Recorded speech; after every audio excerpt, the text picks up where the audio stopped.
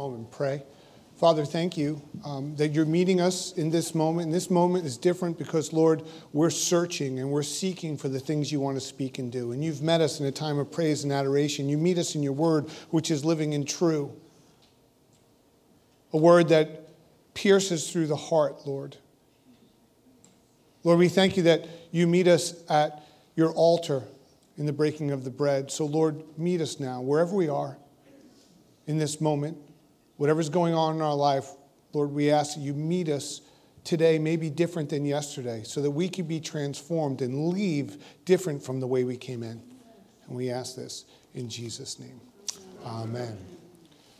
We read in today's gospel, and really the theme there is something we're familiar with. We proclaim in the Eucharistic prayer, which is the mystery of faith. We say, Christ has died. Christ will come again. And the reality of that come again or the theme is this preparedness. And what we see about the 5 with the oil, 5 without the oil, that there was a preparedness and a readiness for Christ's return. And as Christians, we should be living out daily in that readiness and that preparedness. But to live that out, we have to have hope. And the 5 who didn't have the oil could have had hope that somehow the oil would come in the time that they needed, but they weren't prepared, and they had the wrong kind of hope. And we're called to have this hope in Christ. And what is that hope about? What is hope, and where does it come from? And the question we have to ask is my hope wishful or is my hope certain? Because there's a difference. See, a hope that is wishful is a hope that says, I hope I win the lottery. That's wishful. It's wishful because you have a better chance, honestly, of being struck by lightning than winning the lottery. It's true. They say now you have a better chance of going to the moon than winning the lottery. But I hope I win that lottery. I hope I get more likes on my social media. I hope I meet the person of my dreams. I hope I get a raise at my job. I hope the Jets would actually win a game this season. It's wishful.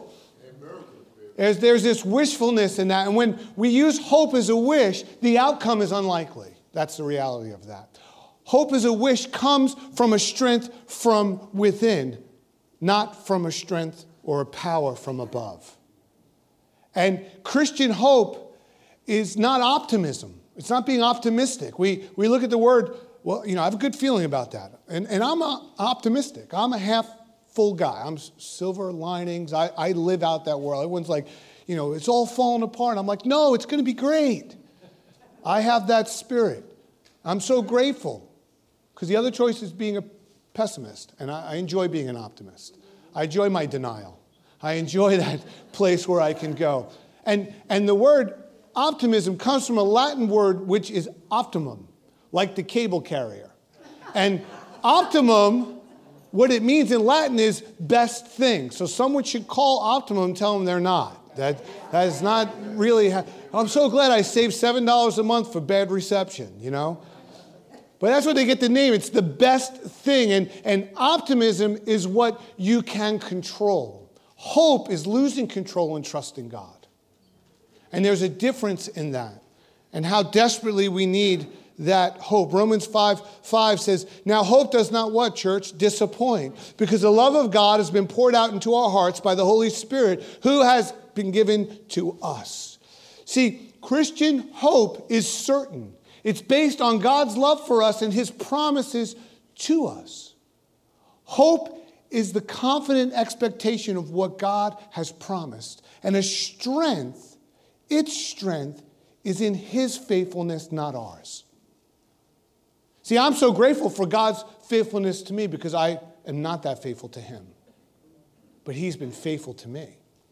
And my strength is built on his faithfulness, his righteousness. Lord have mercy, not my faithfulness and my righteousness. But I respond with that because of what he's done. And when we have hope in Christ, what happens is as a result of that hope, that certain hope, what it'll do is it turns our fear into faith, our panic into prayer, and our worry into worship. It transforms us as a result of what that hope is.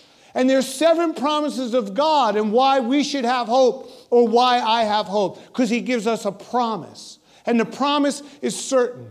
I'm going to share with you those 7 promises. First promise is, I will be with you. That the Lord promises he will be with us. That the desire of God's heart is to be in communion with his creation. That he created you and shaped you and molded you in his image. Then he calls you to be in communion, in fellowship, in relationship. He's a personal God. And that's why he would be with us. And that's why he is with us. And he promises to be with us. God promises to be with us. Through the good, the bad, and the ugly, God is with us.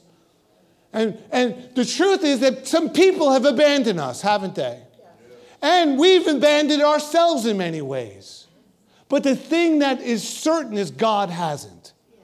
And that's a promise. That's a promise that's made to us, that I'll be with you. Deuteronomy 31:6 says, be strong and of what? Good courage. Do not fear, nor be afraid of them, for the Lord your God, he is the one who goes with you.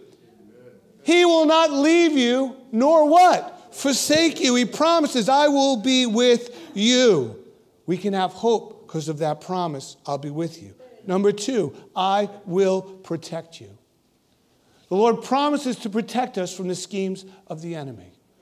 That the Lord goes before us and he protects us from those life dangers. That he prepares a way in any circumstance to lead us through our despair. That he prepares that way, that he gives us that promise to hold on to, that I will protect you. And 2 Thessalonians 3:3 says, but the Lord is faithful, who will establish you and guard you from the evil one. The Lord is faithful. And we rely on his faithfulness to us. And because he's been faithful to us, in return, we can be faithful to him. And we return with that faithfulness and recognize that he will protect us. The third thing is, I will be your strength. That there's a promise that he will be the strength in our life. See, it's only when we admit our powerlessness that we actually become powerful.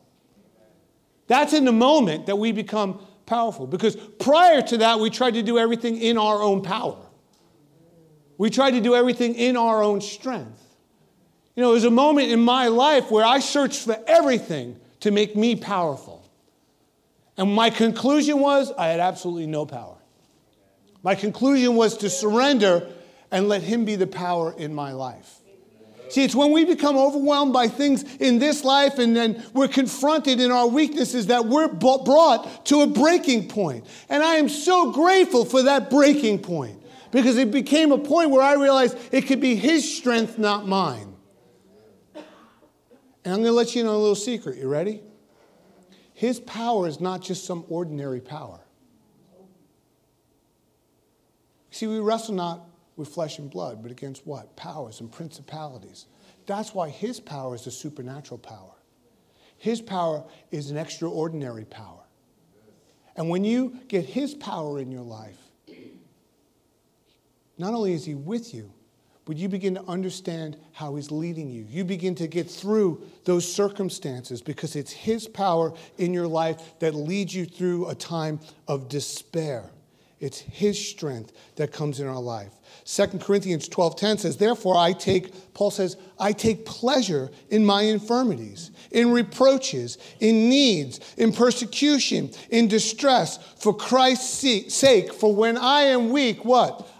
I'm strong. That he becomes that strength, and he promises that strength, that I will strengthen you. And Philippians 4:13 says, I can do all things what? Through Christ who strengthens me. I become powerless so he can become the power in my life. And I surrender those things and he strengthens me. Fourth, I will answer you. That's a promise. And the reason I have hope is because God says, I will answer you. The Lord will always answer our requests. The problem is we may not like his response. But he'll always answer our requests. It's a promise. 3 things. He says yes, no, and what? Wait. Those are 3. It's not 4 or 5. 3 things, but that he'll always answer our requests, that he'll always respond in that moment. And it's through prayer and that relationship that we build with the Lord and that we begin to learn to trust that the Father knows best. That he will answer, and we begin to trust through that relationship with who he is. And it's just like parenting. We have three responses with our children when you're parenting them. You say yes, no, and wait. It's that same way because I know best. Well, he knows best, and he will answer. And that's a promise.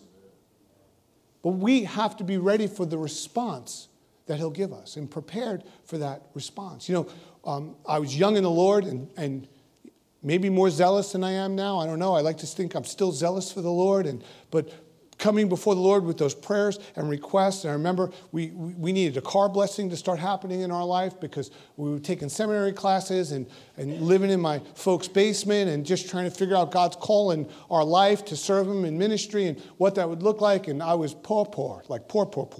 And any car would be a good car in that case. And when I was in high school in 1988, my dad got a brand new Caravan.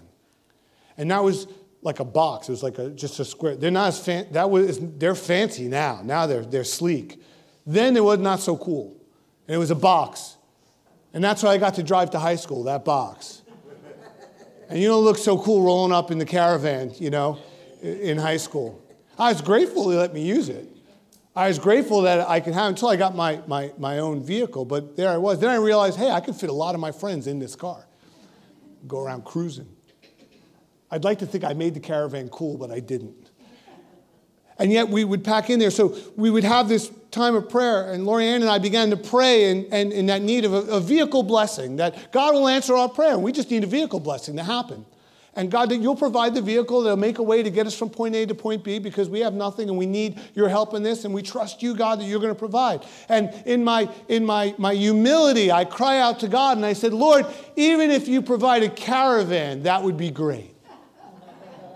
I'll humble myself a little bit. Now, you got to remember, I have no kids. We're married. It's just two of us. Even if it's a Caravan. You know what I drove for the next 10 years? A Caravan. That God provided an Astrovan, a Caravan. Still didn't have kids. I'm driving around in all these vans. It's just enough to get from point A to point B. God hears our prayers, and he will answer. Foolish of me. I was like, should have been, Lord, I want a 1968 GT 350. I prayed wrong. I missed the prayer. So I'll even tell my humble self, whatever you want to give me, Lord, you know. But he will answer us. That's a promise. John 15:7 says, if you abide in me, my word abides in you, you will ask what you desire and it shall be done for you.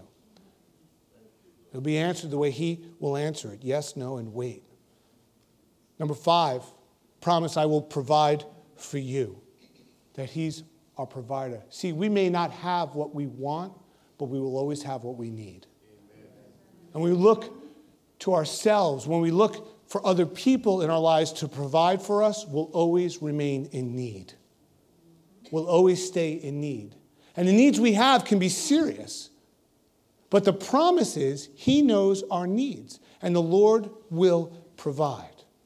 But we have to trust in that promise that I'll provide for you, that he makes for us, that my hope is in that promise, Philippians 4:19, and my God, come on, church. And my God shall supply all your need according to his riches in glory by Christ Jesus. I have hope because he's my provider, and he's made that promise. 6, I will give you peace. And he makes a promise that he will give us peace. To truly know peace is to know Christ. He's the Prince of what? Peace. So where does peace come from? Christ. It comes from Jesus. That he brings us that peace. And there's nothing as good as knowing God's peace in our lives. Nothing. Nothing is good. See, his peace conquers our chaos. And we have to allow that peace into our lives. That it's that perfect peace that he brings into our lives. And that peace is what conquers the chaos that's going on in our lives. John 14:27 says, peace I leave with you. My peace I give you. I do not give to you as the world gives. Do not let your hearts be troubled and do not be afraid. Why? Because it's his peace that comes in the midst of that. And having the Lord's peace in our life is what makes us steadfast through our trials. It's his peace. See, the world has a peace to offer. It's not the same peace. that peace will never fill that need. That peace is not going to remedy the problem. It's his peace that'll come in place of it. It's his peace that lets us remain steadfast through the chaos, through the storm, through the circumstance, through the affliction. That's where the peace comes. And he brings that peace into our lives. It's a promise that he gives, that I will give you peace. Philippians 4:7 says, and the peace of what? God, which surpasses all understanding, will guard your heart and minds through Christ Jesus. It's a peace that goes beyond all understanding. He's the Prince of Peace. He promises he will give you peace. I have hope because of that promise of peace that he gives me in my life. 7, I will always love you. That's a promise. God's love for us, guess what? Is never ending.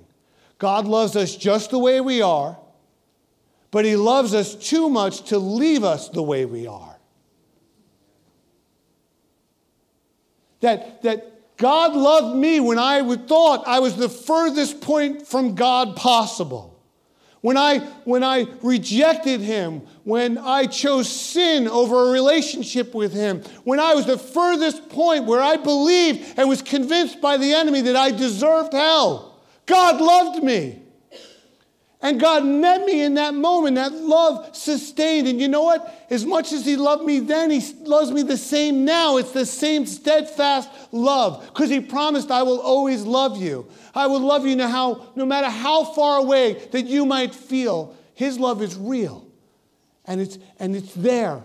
The difference is, will I walk in that love? Will I respond to that love? See, God is love. And his love is eternal. His love is pure. It's willful. It's sacrificial. It's intentional. And it's transforming. And he promises, I will always love you. He promises that love. Romans 8:38-39, Paul continues, for I'm persuaded that neither death nor life, nor angels, nor principalities, nor powers, nor things present, nor things to come, nor height, nor depth, nor any other created thing shall be able to separate us from the love of God which is in Christ Jesus our Lord. And what we have to realize is nothing can separate you from that love. Nothing, because it's a promise. I will always love you. The only thing that separates you from that love is whether you really want to know how much he loves you, or receive that, or believe the schemes of the enemy who would try to separate you from that love. But he promises, and I have hope. Why? Because he said, I will always love you. See, Christian hope is no longer a passion for the possible. It becomes a passion for the promise he has made to us. And he gives us these promises. He promises, I'll be with you. He promises, I'll protect you. He promises, I'll strengthen you. He promises, I will answer you. He promises, I'll provide for you. I will give you peace. He promises that I will always love you. Our hope is based on God's promises to us. And our hope is certain. Amen? Amen?